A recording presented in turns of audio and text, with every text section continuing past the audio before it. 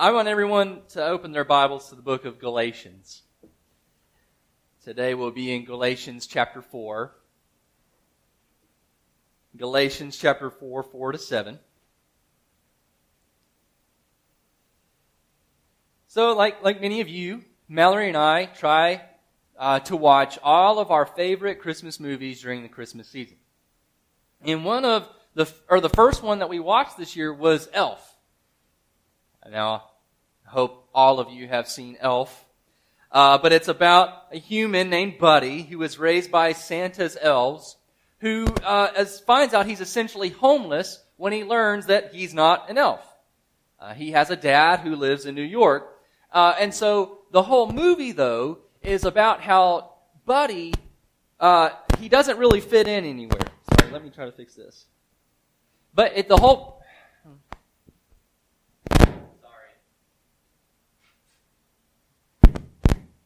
Okay, hopefully that works. No, it's okay. I'll just use this. I'm going to take my coat off. Sorry to be a little unorthodox here. It's hot anyway. You all can feel that.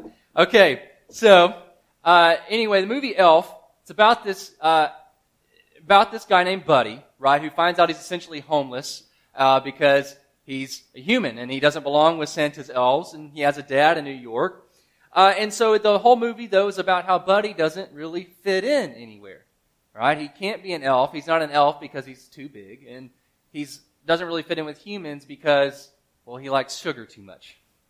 He eats spaghetti with chocolate syrup and marshmallows and sprinkles, and a Pop-Tart, too. So, like Buddy, I feel like I don't fit anywhere these days. As followers of Christ, we don't really fit in anywhere. Our identity is too heavenly and our obedience is too radical to really be acceptable by anyone or contained by a certain group. And as blessed as we have been as Christians in America, I think if we're honest, it's really starting to not feel like home anymore, is it? And I don't think that's a bad thing. I don't think it's a bad thing. But it's times like death and disease and wildfires and political turmoil and racial strife and pandemics and moral confusion and increasing violence that reminds us that we don't really have a home here. And as long as we try to make our home here, we'll become increasingly frustrated. And those who do try to make their home here will become increasingly desperate. We don't have to have it that way. God reminds us at the end of every year that we have hope. The advent of Christ is the advent of hope. Real, solid, enduring hope. A hope that remains fixed even as things around us get increasingly worse. A hope that's our home and our refuge as we become increasingly homeless. As increasingly we don't have a place for refuge. God wants to renew your hope. God wants to renew your hope. So let's turn to His Word and see the ways that He gives us hope this morning in Galatians chapter 4, verses 4-7. But when the fullness of time had come, God sent forth His Son, born of woman, born under the law, to redeem those who were under the law, so that we might receive adoption as sons. And because you are sons, God has sent the Spirit of His Son into our hearts, crying, Abba, Father.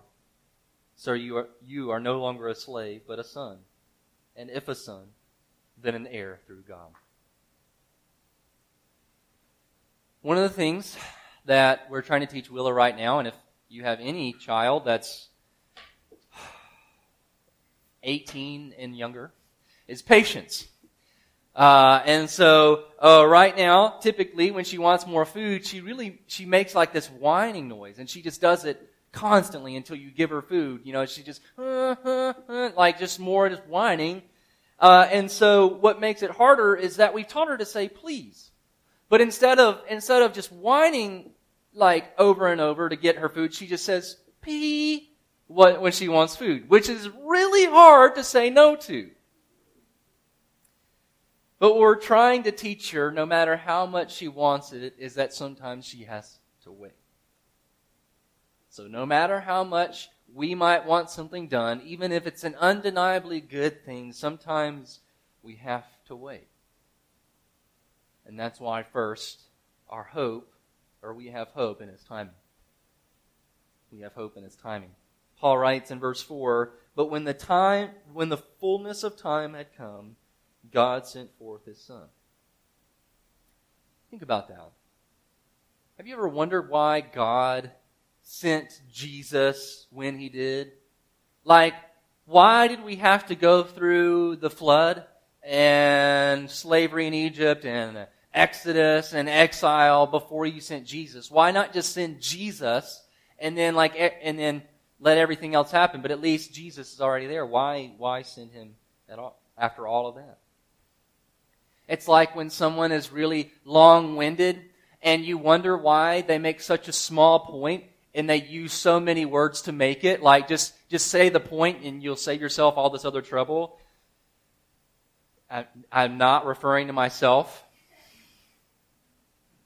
So you kind of wonder that, like, why go through all this to send Jesus? Why not just send Jesus first? And I think I could go through many reasons why the coming of Christ was timely and good, right? So the Roman Empire made travel really accessible. Greek was the common language of the day, so it made communicating a lot easier. But it's like my favorite Christmas song says, "Oh, Holy Night." There's a lyric in it that goes, "A thrill of hope, the weary world rejoices. For yonder breaks a new and glorious morn." The world was weary. Remember, we're the ones who chose sin. We're the ones who chose to have a love affair with sin. We're the ones who chose it for our happiness. And God let the human race discover just how lousy of a partner sin is. Like when I was in college and lived a lifestyle of sin, God let me become miserable. God let sin grind me into dust. The world was weary. And at just the right time, God sent His Son. But here's the thing. I don't think it always makes sense when God does what He does. I don't think it makes sense from our perspective, right? So why does God let some things happen? Why can one couple have babies and why are we infertile? Why doesn't God come through sooner? Why allow people to go through certain kinds of pain? And sometimes the answer is, we don't know. We don't know. But Advent teaches us that we have hope in a God who acts. We don't understand all of His ways. We don't understand all of His thoughts, but our hope is that God is always doing 10,000 things of which we are not aware, and that He is at work to transfix you and the world with His grace in Christ.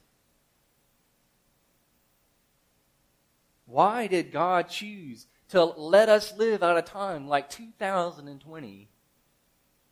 We don't know, but we have hope in His timing. His timing to let what happens to you happen to you, and His timing to rescue you. We have hope in His timing. But our hope isn't in a God who is distant. Our hope isn't in a God as if God is sitting in the clouds watching all of this happen, kind of back and helpless. We have a God who comes near.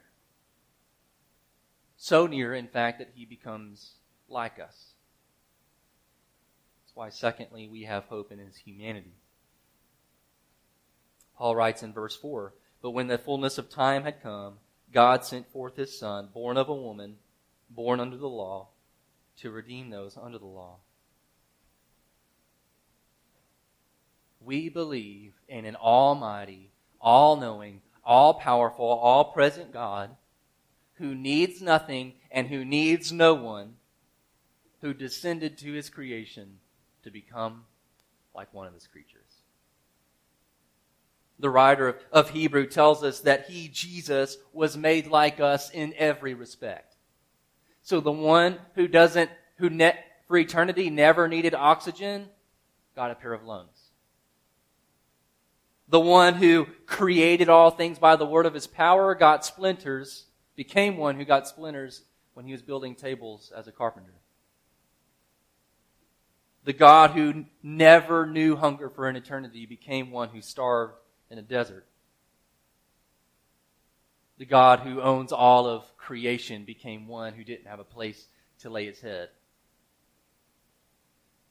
The God who knew no pain for eternity became one who suffered on a cross.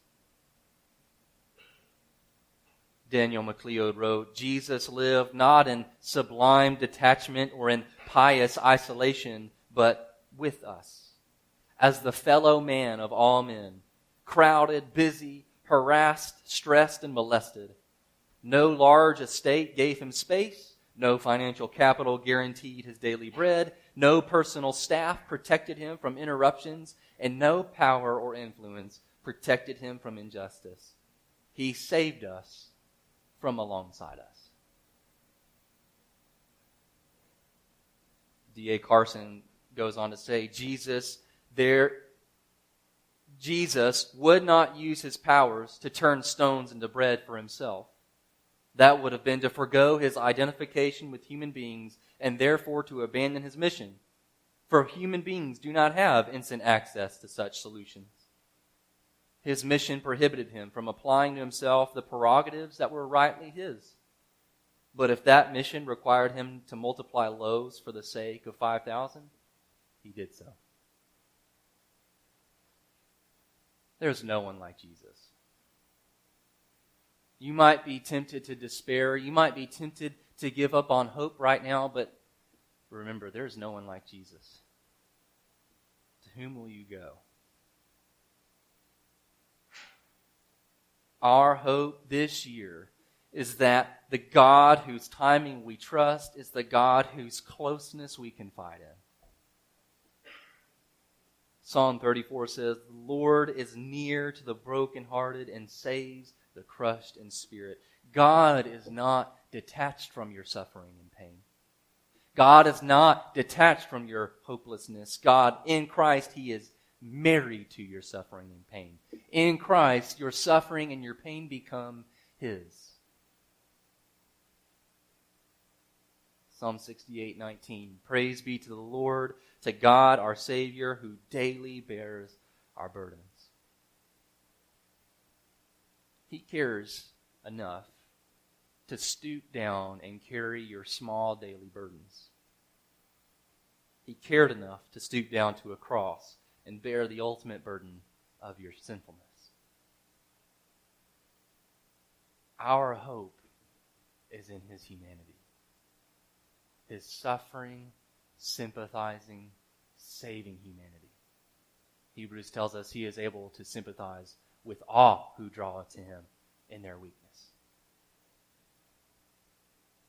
Our hope is in His humanity.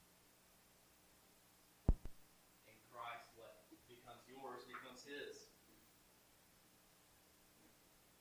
Your suffering, your pain, and your sin become His. Having a lot of trouble with this today.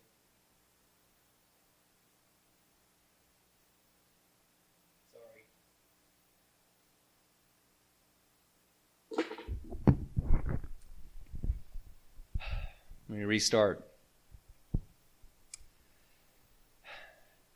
Christ is married to your pain and your suffering. And so in Christ, what is yours becomes His. Your pain, your suffering, your sin becomes His. And conversely, what's His becomes yours. So that's why, lastly, we have hope in His inheritance. Paul says, Christ came to redeem those who were under the law. Why? so that we might receive adoption as sons. And because you are sons, God has sent the Spirit of His Son into our hearts, crying, Abba, Father. So you are no longer a slave, but a son. And if a son, then an heir through God. One thing that is ours, that belongs to Christ, is sonship. John 1 says it like this, but to all who did receive Him, to those who believed in His name, He gave the right to be called children of God. The right to be called the child of God, the right to be called the Son of God belongs exclusively to Christ. Nobody else has that right, but in Christ, the right to be called children of God also becomes ours. A right. We're not a son of God in the same way that Jesus is, but our sonship is as secure as His. We're not a son or daughter of God in the same way that Jesus is, but our sonship, our childhood is as secure as Jesus's is. In fact, our relationship to God as our Father is the same nature as Christ's.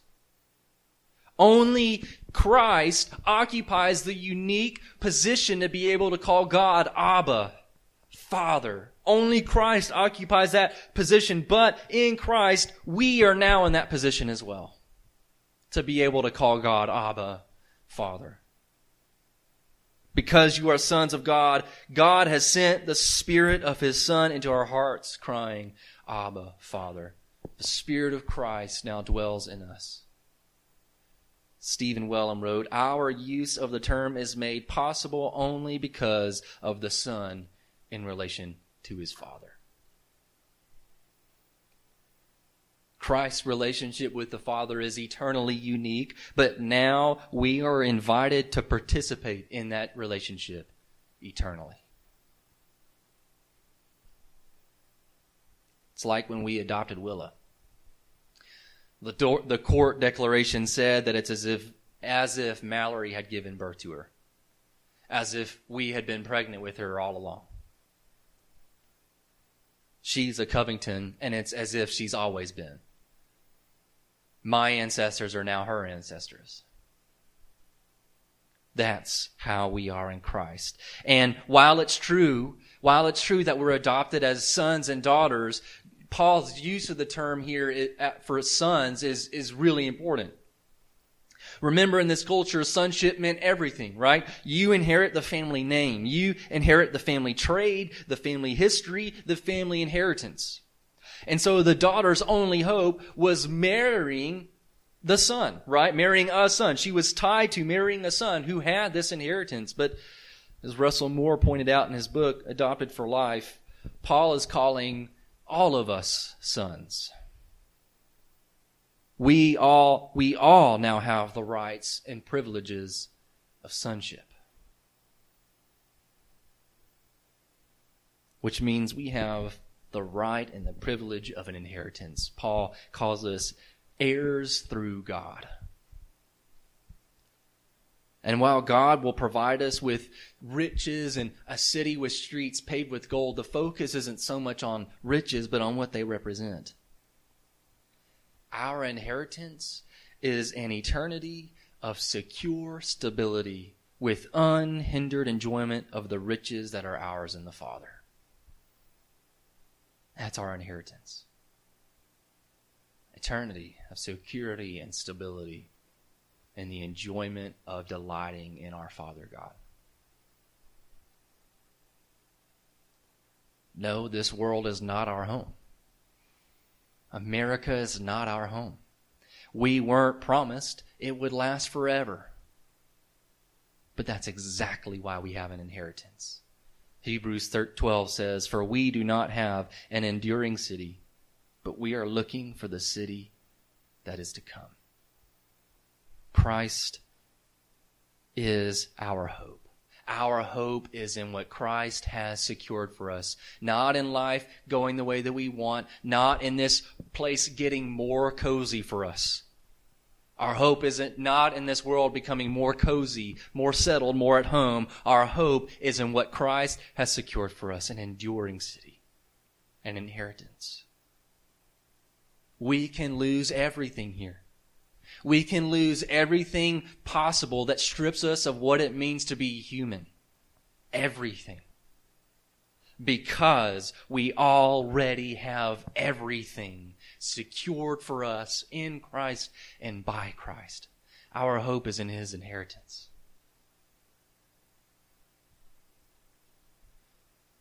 We're homeless, but that doesn't mean we're hopeless. We might be the most homeless of all. We might find ourselves to be the most rejected, most outcast, most isolated of all, but we have the deepest hope of all. The advent of Christ is the advent of hope. When we have every reason to give up on hope, when every reason stares us in the face and says, you have no hope, we still have hope in Christ. When it is objectively true, hope is done for you. You have hope in Christ.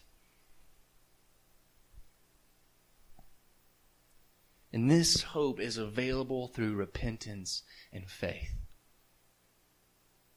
It's available through repenting of your sins and placing your trust in this Christ. This hope can be yours. Do that today. Turn to Christ today. Others live with no hope. You can see how that comes out. It comes out in violence. It comes out in anger. It comes out in increasing desperation to see things done the way that you want them to. That's what it looks like to have no hope. And honestly, the world, they don't have a reason to have hope. They don't have reason to hope that things will get better. But we do. Hope is yours, Christian. It is.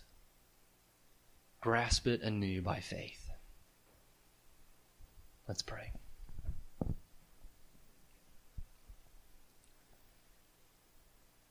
Lord Jesus, there is no one like you, who in eternity past planned all of this to enter into humanity, to grow and learn, who is so powerful you can create simply with words. You chiseled away at a piece of wood, and grueling minute after grueling minute, splinters. You learned what it meant to be hungry and to thirst and to be tired. You learned what it meant to suffer, to share in human pain.